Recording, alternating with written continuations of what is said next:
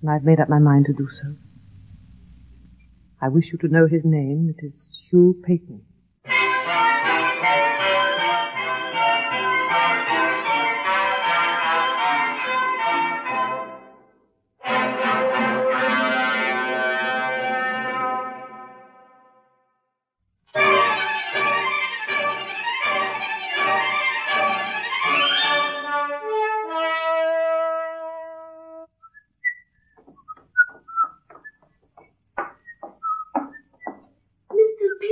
Well, what is it, Susie? You'll be stamping at me, sir, but there's a lady. A lady? I told her you were finishing packing and going away to Egypt, but she would come up. Lillian.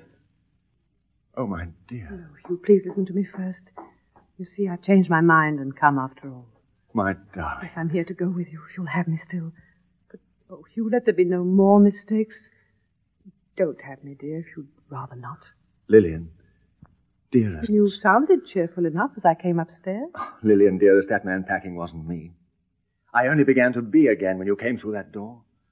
But, tell me, dear, what made you change your mind so suddenly? Not suddenly.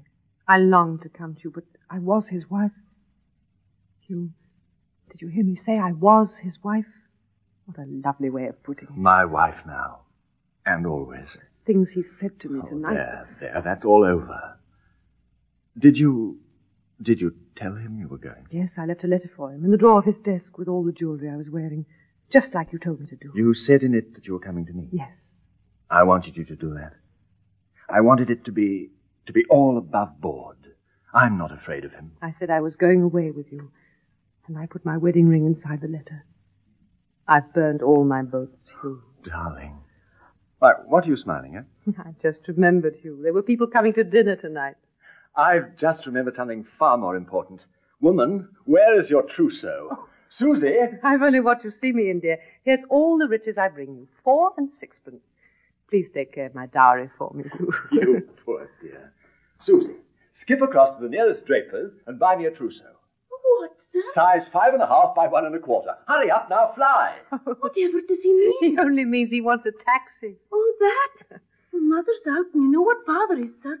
But I'll get it myself. Oh, no, you don't, Susie. Not in the rain. I'll be back in a jiffy, Lillian.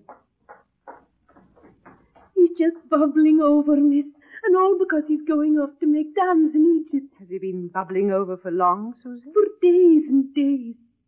I used to think of him out in Egypt in a very dirty state, till I saw a picture of him all in laundry white and riding on a camel. The camel goes on its knees to him, Susie. I don't wonder at it. There was a thing about him in the paper, and it said, the ball is at his feet. Oh, you mustn't grudge him to me, Susie. I haven't always been lucky with men. Ah, there he is. He's still got his key. It's not him, miss.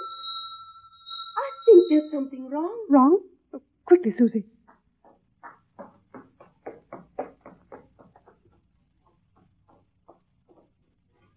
What is it?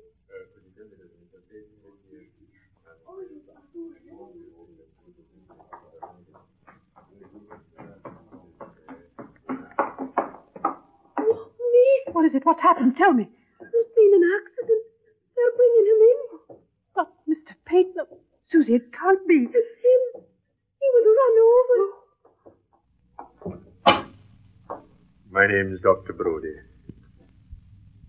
My poor lady, have they told you? Tell me.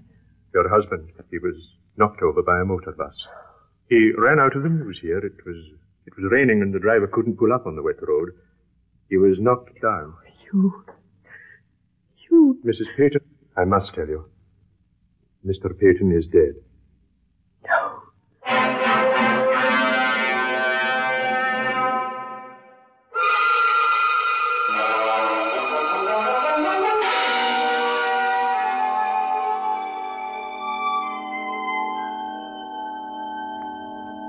It isn't true. It can't be. It is true, alas. Mrs. Peyton, I want to help you in any way possible. There seems to be no one in the house but a very useless man and a child. Now, if you could give me the address of any male relative... You mustn't bring anyone here. You mustn't on any account. Just to help you with the format. I don't quite...